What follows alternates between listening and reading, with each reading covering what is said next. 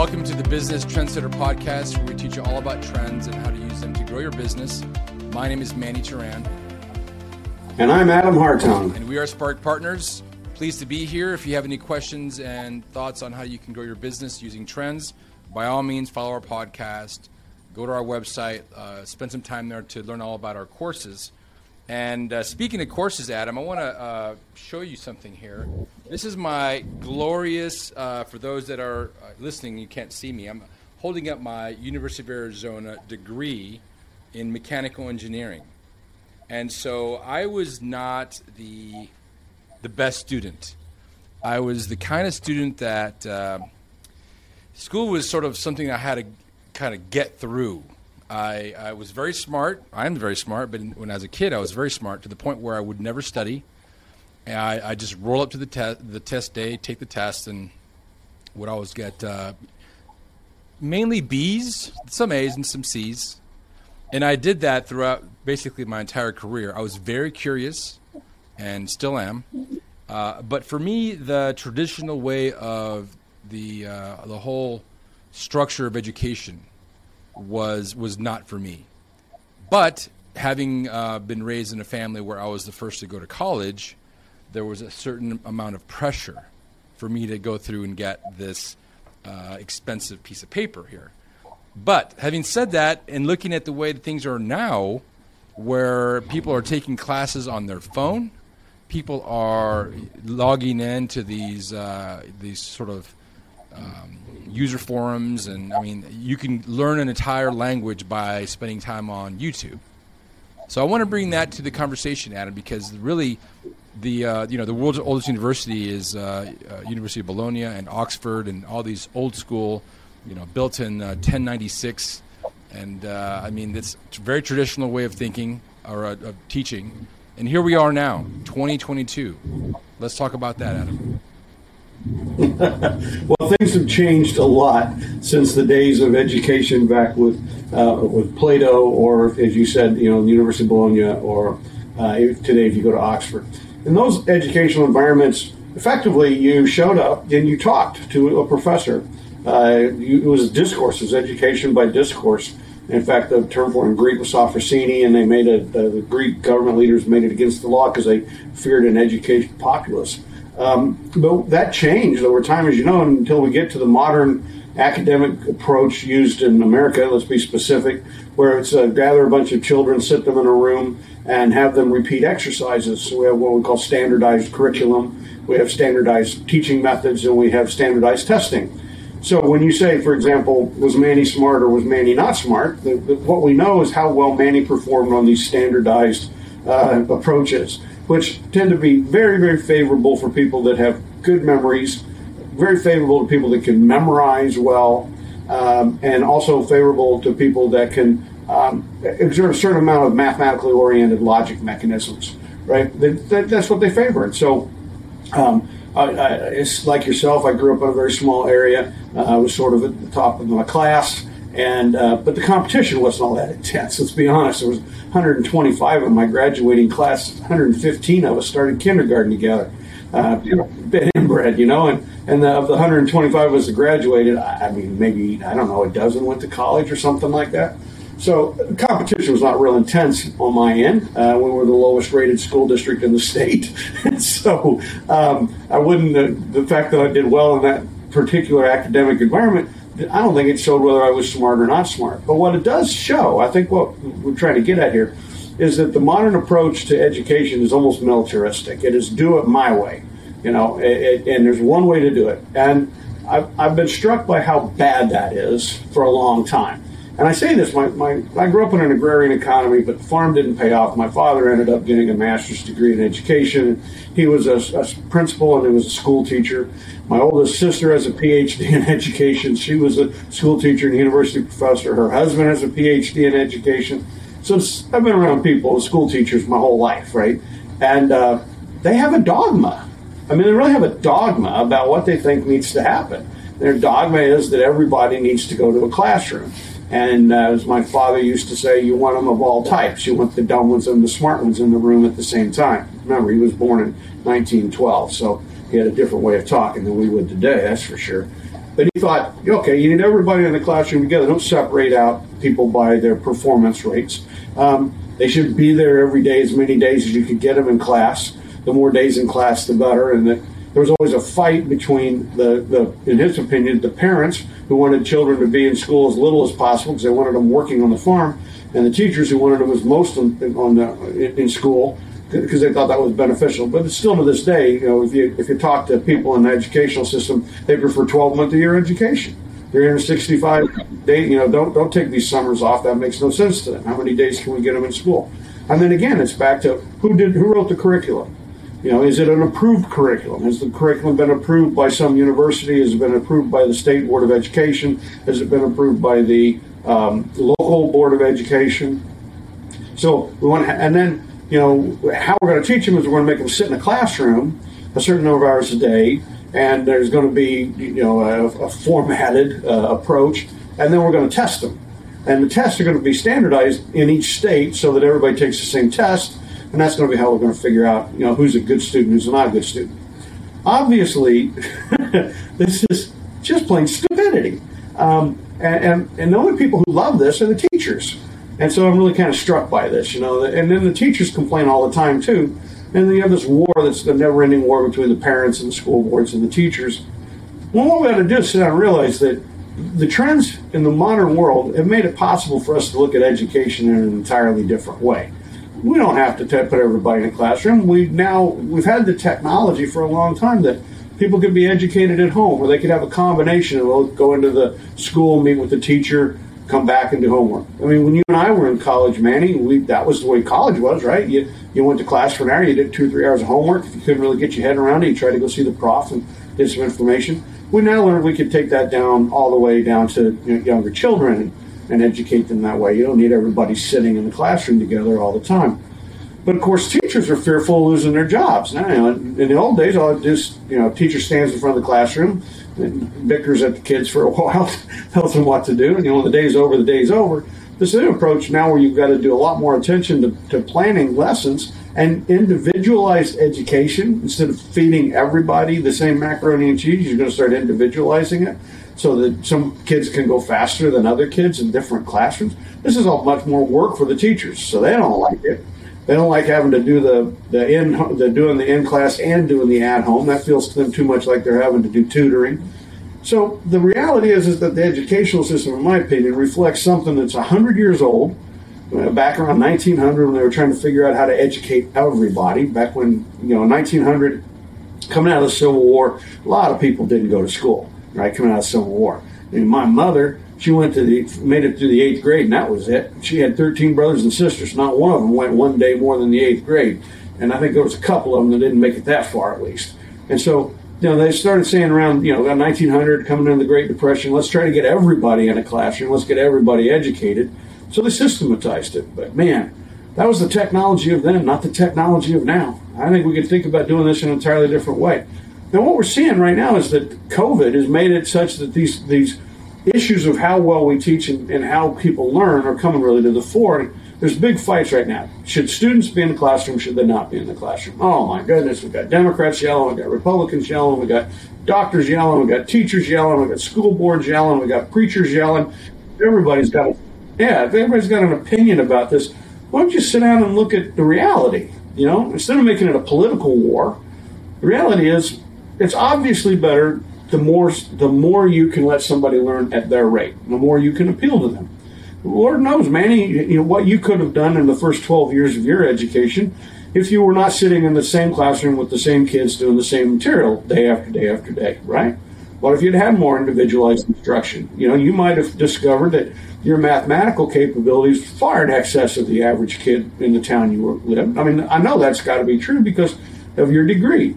You got into engineering. Well, the average person doesn't like math enough to go into an engineering program. They find the math to be something that doesn't interest them enough.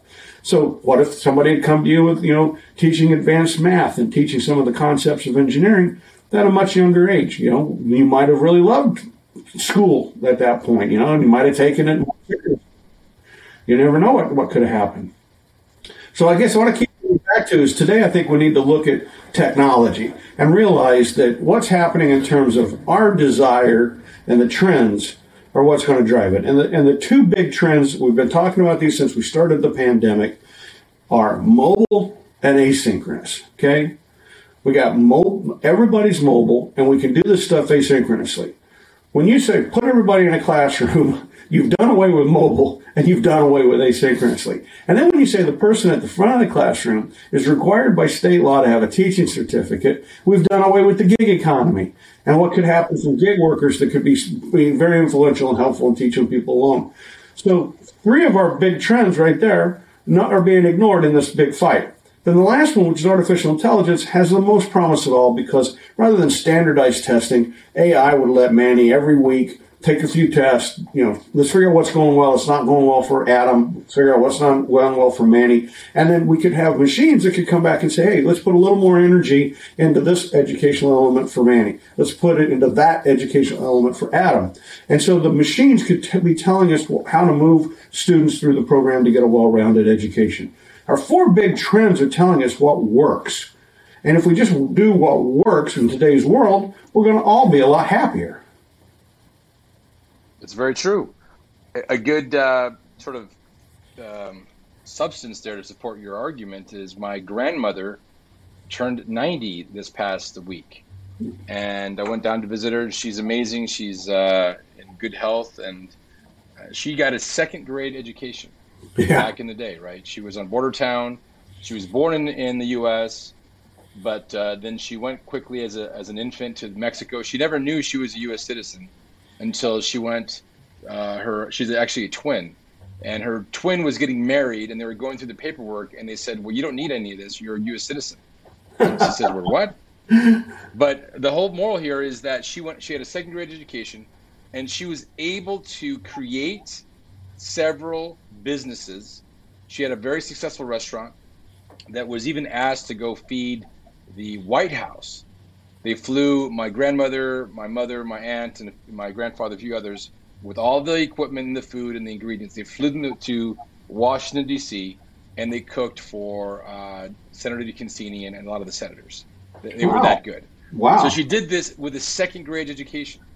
And then she went and built a steakhouse that she then sold. And so the point being here is that, yes, you're absolutely right. The way things have been done are no longer serving us. And I know that that's kind of a very charged opinion because there's a lot of teachers out there. There's teachers unions. There's the school board. And I think there's a reason that they are protective of what they're doing because they've had to protect over the past 80 years, right? They've had to really climb that ladder, so to speak. And here they are. And once again, you're getting this giant thing come into play with respect to asynchronous and mobility and all the other things you just mentioned. And so for sure, something needs to change. One of the things is I always say, look at demand, look at sales, follow sales. If you follow the demand, you will be successful. Well, in education, we had the rules rather than demand. A parent couldn't decide if their kid was going to go to school because most states require somebody to go to school until they're at least 16. So you have forced system. They force the kids to go to school. The parents have very little say. Parents don't get to choose which teacher their child gets when they're in public school. The only way they get a voice is they have to go to private school, which is just unaffordable for the vast majority of people. So you have no choice about what you're doing. But as soon as you decide to do post-secondary education, you have a voice. Now you have a demand matrix that you can start to look at. And we know that 15 years ago, it became quite clear that people were opting with their feet how they wanted to deal with post-secondary education. I can remember when every town of 15,000 people or more had a small college in it. It could be a small Bible college. It could be a small junior college. And that's not true anymore, right? Most of those, especially the four-year colleges, the private four-year colleges, just got wiped off the planet more than 10 years ago. And then we went, like I said, to the what's going to be the impact on the state colleges. And we started to see a change in that people would opt to go in. Some people would say, I want to go to a university where I want to move there and live there. Like to say the University of Illinois, University of Illinois, Champaign-Urbana. There's nothing there but a college. Certain people pick, I want to go there and go to that college. I want to sit in on those classes. But that number got smaller every year as the University of Phoenix grew, right? And we saw Southern New Hampshire University grow. So while we've got colleges that are struggling to get students, and they're constantly talking about cost of acquisition, cost to get students into the classroom, what was happening was there was really big growth happening in the education where people could go to education using mobile tools and teach and learn in an asynchronous manner, right? And so we started to see that demand build up. And then, of course, as we got into the pandemic, the universities started to, they had to close. They didn't have a choice, many of them. What are we seeing now? In 2020, we saw a decline in applications to attend four-year colleges, about a 6% decline. You can't call that a trend. That's one data point. In 2021, we had another 6% decline. We're down 11.5 to 13% in terms of applicants to colleges. We've seen that the test taking, like the SAT and the ACT test, that test taking has also declined, same amount, about 10 to 15%, depending on the region you're in. We've also seen that the FISA app, not FAFSA, I think it is. It's the financial aid. FAFSA. Yeah, financial aid package that a student would fill out to try to get some money to go to college. Applications through the financial aid system have dropped 15%. And what we're seeing is that there's a big drop. In the last 2 years, we've seen this 10 to 15% drop, depending upon exactly where you get your numbers, in terms of people that are going to post-secondary education. Now, I was reading articles about this, and the professors are all livid. They're like, oh my God, we're going to have a nation of uneducated out there because they're not going anymore. Again, let's back up. Let's take a look at what's happening, okay? You have some degrees that require a post-secondary education. But, look at what's happened to liberal arts and sciences. I think it's wonderful when people love the arts, and wonderful they love literature, and some people want to study that and get a degree.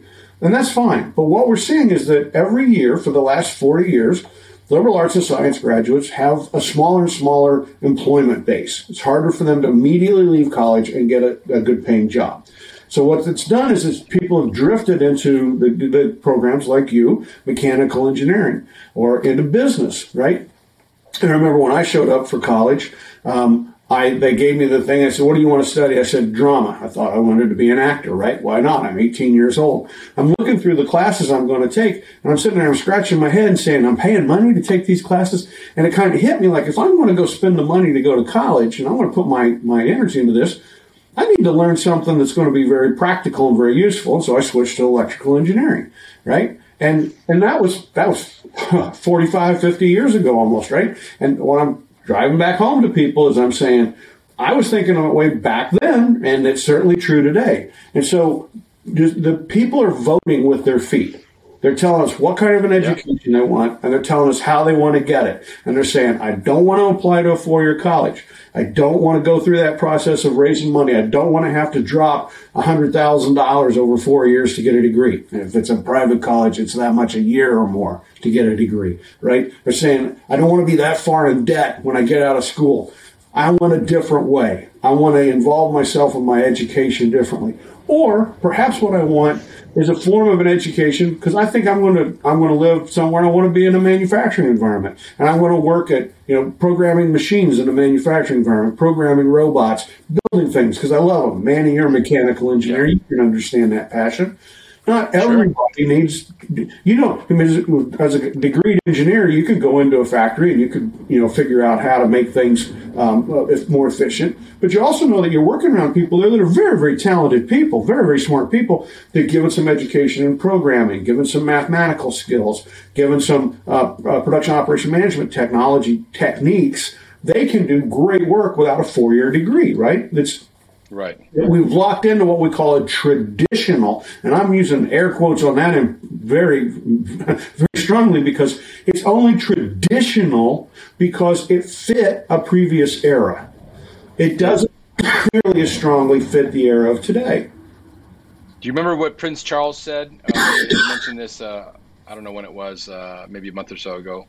Prince Charles, about 20 years ago, 15, 20 years ago, said something that was very polarizing, and he got a lot of flack for it. And he basically, I'm going to paraphrase, he says, look, it's okay if you're going to be a plumber or electrician or a garbage collector, because we need that. Not everybody needs to go to college. And I mean, my thought is like, yeah, bravo, well said. But a lot of people were outraged because they were saying that essentially he was discounting the need or the value of education, and Yeah. it created this horrible outrage for what I thought was a very nice thing to say, that yeah, we need plumbers, we need electricians, blue collar has this sort of bad rap, and I feel the opposite. I think blue collar is amazing work. I love it. I have one friend in particular that was a executive in a small startup, and he was growing it quickly, and he just had enough of it, and he went and became an electrician, and he loves it. He does. I mean, he still wants to grow his business. Don't get me wrong, but it's just a different mindset. Yeah, absolutely. I mean, you could be a landscape architect, or you could be in the trades. I had my oldest sister's husband was a brick mason, for example. That's a skill. Being a carpenter is a skill. Being a plumber is a skill. Electrician is a skill. These are skills that we need, and people have jobs. But you're right. For a long time, there was a time when we were in an agrarian economy. 99 out of 100 people were busy making food. That was go back 135, 140 years ago.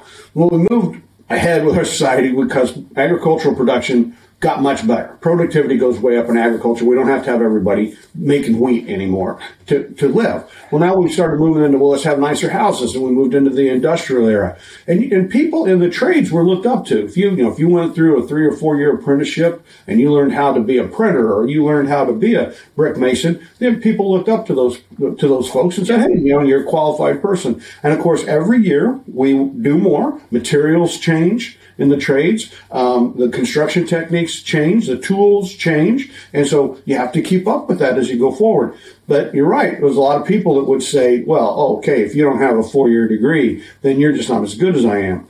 And I sit there and say, okay, let's get off our high horse, folks, okay? There's a lot of people that make a lot of money that don't have a 4-year degree. A lot of people very successful in life, like your grandmother, that don't have much of an education. Are you looking down on those people? Because if you are, that's a fool. Because those people have things to teach you. They can teach you just as much as anyone else can. So we shouldn't, I think the thing about America was always supposed to be that you could rise to what you want it to be. And if what you want to do requires a lot of education, I think that's great. But if what you want to do doesn't require a lot of education, or you need a different path, there's like, I want an education, but I don't want to be $100,000 in debt. So I'm going to space out my education over 8-9 years. Again, no secret, I went to Wichita State University as an undergraduate. Wichita State, 9 out of 10 classes were taught either before 9 a.m. or after 5 p.m. because they came on this idea back in the 60s of being what they called an urban campus. And they had no dorms. Everybody had to find an apartment, and it was assumed you had a job. It was assumed that you would get up and you would go to class in the morning and then go to a job and then go to a class at night. And it worked out for me. I needed the money. I had a full-time job the whole time I was going to college, and I couldn't have pulled that off if I tried to go to Kansas University or Kansas State, because I wouldn't have been able to have that job, and I would have had to be in classrooms in the daytime instead of at nighttime, right? So this urban campus idea, which there are several of in the United States, Wichita State's not the only one, allows people to learn in a different way, at a different rate, and they can come in and take, very few people graduated in 4 years at Wichita State because they were working full-time. So they would often take 5 or 6 years because they had to cut back on their class loads for a little while. They couldn't handle 16 credit hours a semester. They had to take 9 to 12. So it takes a little longer to get done. And that's what we're seeing. People look down their nose at these graduates from Southern New Hampshire. They'll say, well, that's not a real diploma. And I'll be like, bullshit. That is a real diploma. It's as real as anything that you've got. And the point here is that, are we learning? Are we trying to get ahead? Are we trying to make a difference? I've been working with a lot of people in the manufacturing sector for the last few years, and people have an attitude. When I get out in the world, a lot of my peer group, they have this attitude that if you work in a factory, you're a numbskull. Like somehow people in factories stand on a concrete floor with a wrench and I guess put lug nuts on a wheel or something. They have no idea that nobody does that. That's all roboticized today. The people who work in manufacturing today are working in clean environments, often, dressed very nicely, and they're programming robots. They're programming the machines that are doing the die cutting. I mean, this is all brain work. Just because it's called brain work, it's still brain work. and those people have to keep up because the technology improves. There's lots of advancements all the time. Productivity is getting ahead, and so to be good in manufacturing, you got to keep your eyes open and your brain working, right? But do we? Yeah. The educational system we have today would look down upon that. And again, I think a part of that is because the requirement for a teacher is you have to have a 4-year degree. And so the teacher stands up in front of the classroom and his or her position tends to be, oh, you should be looking to go get a 4-year degree because I got a 4-year degree. Not thinking about what's really going on in the world, not thinking about what is it somebody really needs to know if they want to be successful, and then helping them to get the education at the rate they need to be successful. There's a maxim that I use. It's not a very popular maxim unless you really think about it, and it catches people off guard. Okay, you ready for it?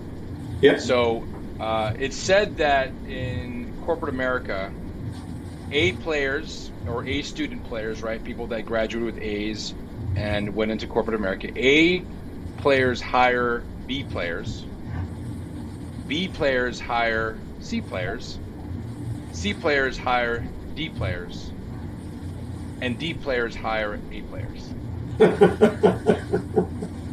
It's the idea that it's not always the grades that define the leadership. It's the mindset, that entrepreneurial mindset, that it's the get or done mindset. It's the, hey, I see a need and I'm going to solve it. And maybe I don't have that fancy 4-year degree, but I don't care. I'm going to do it anyway. That's the Elon Musk of the world who stood up a few years ago and said that he didn't care if people that were applying for his positions, engineering positions, even had a degree. And so that's really cutting across the grain of this sort of the stability of this institution that we call advanced education or higher learning. Yeah. And it's going to change even more. And we've talked about this a lot, how a lot of these universities have a lot of prime real estate, and they're locked in to their ability to grow in the online space because they want to build classrooms. They want to put bodies and butts on seats, so to speak. And that old way of doing business is almost out of the horizon here. It is.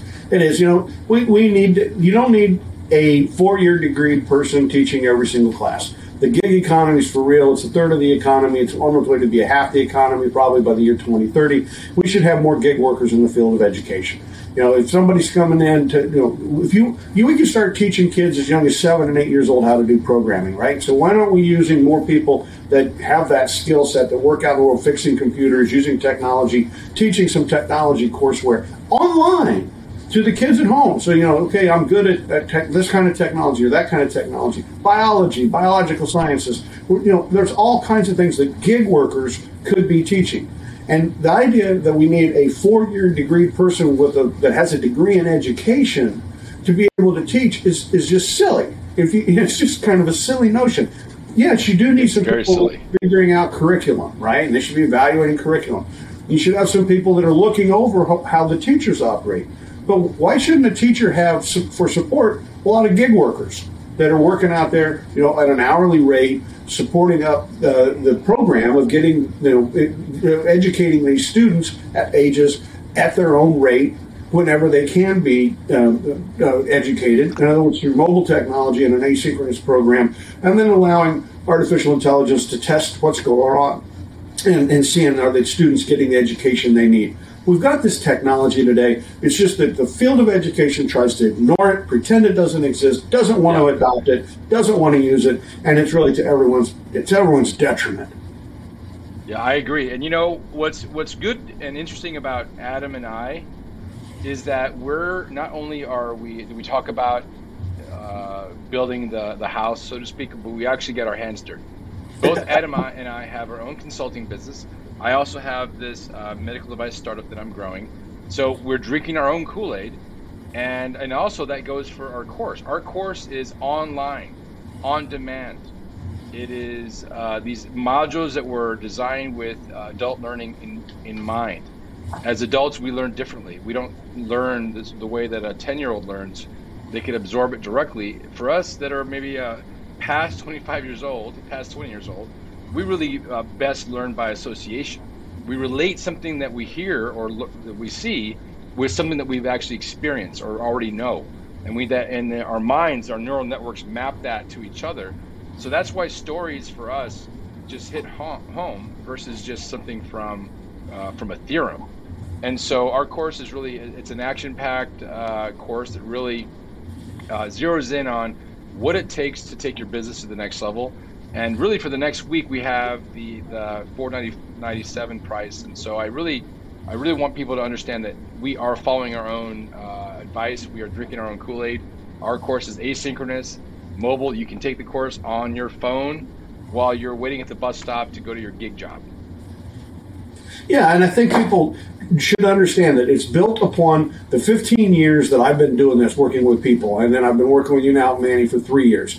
But we sat down and we said, what is it? What's the process that clients go through?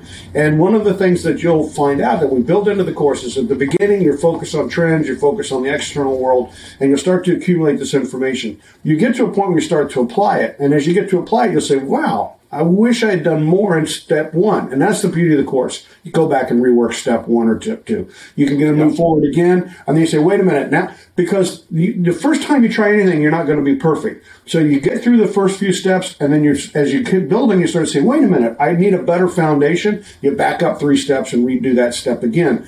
And what happens is it allows you to build up that really good expertise. And then, of course, if you're taking a course, you can always call us, right? We're always available to mentor people when they're in the program. And, I don't know why people wouldn't want to take on 2022 and say, look, I'm going to be the best business person I possibly could. I want to lead my organization to rapid growth and not get stuck in those sort of paradigms like we've been griping about with the educational system.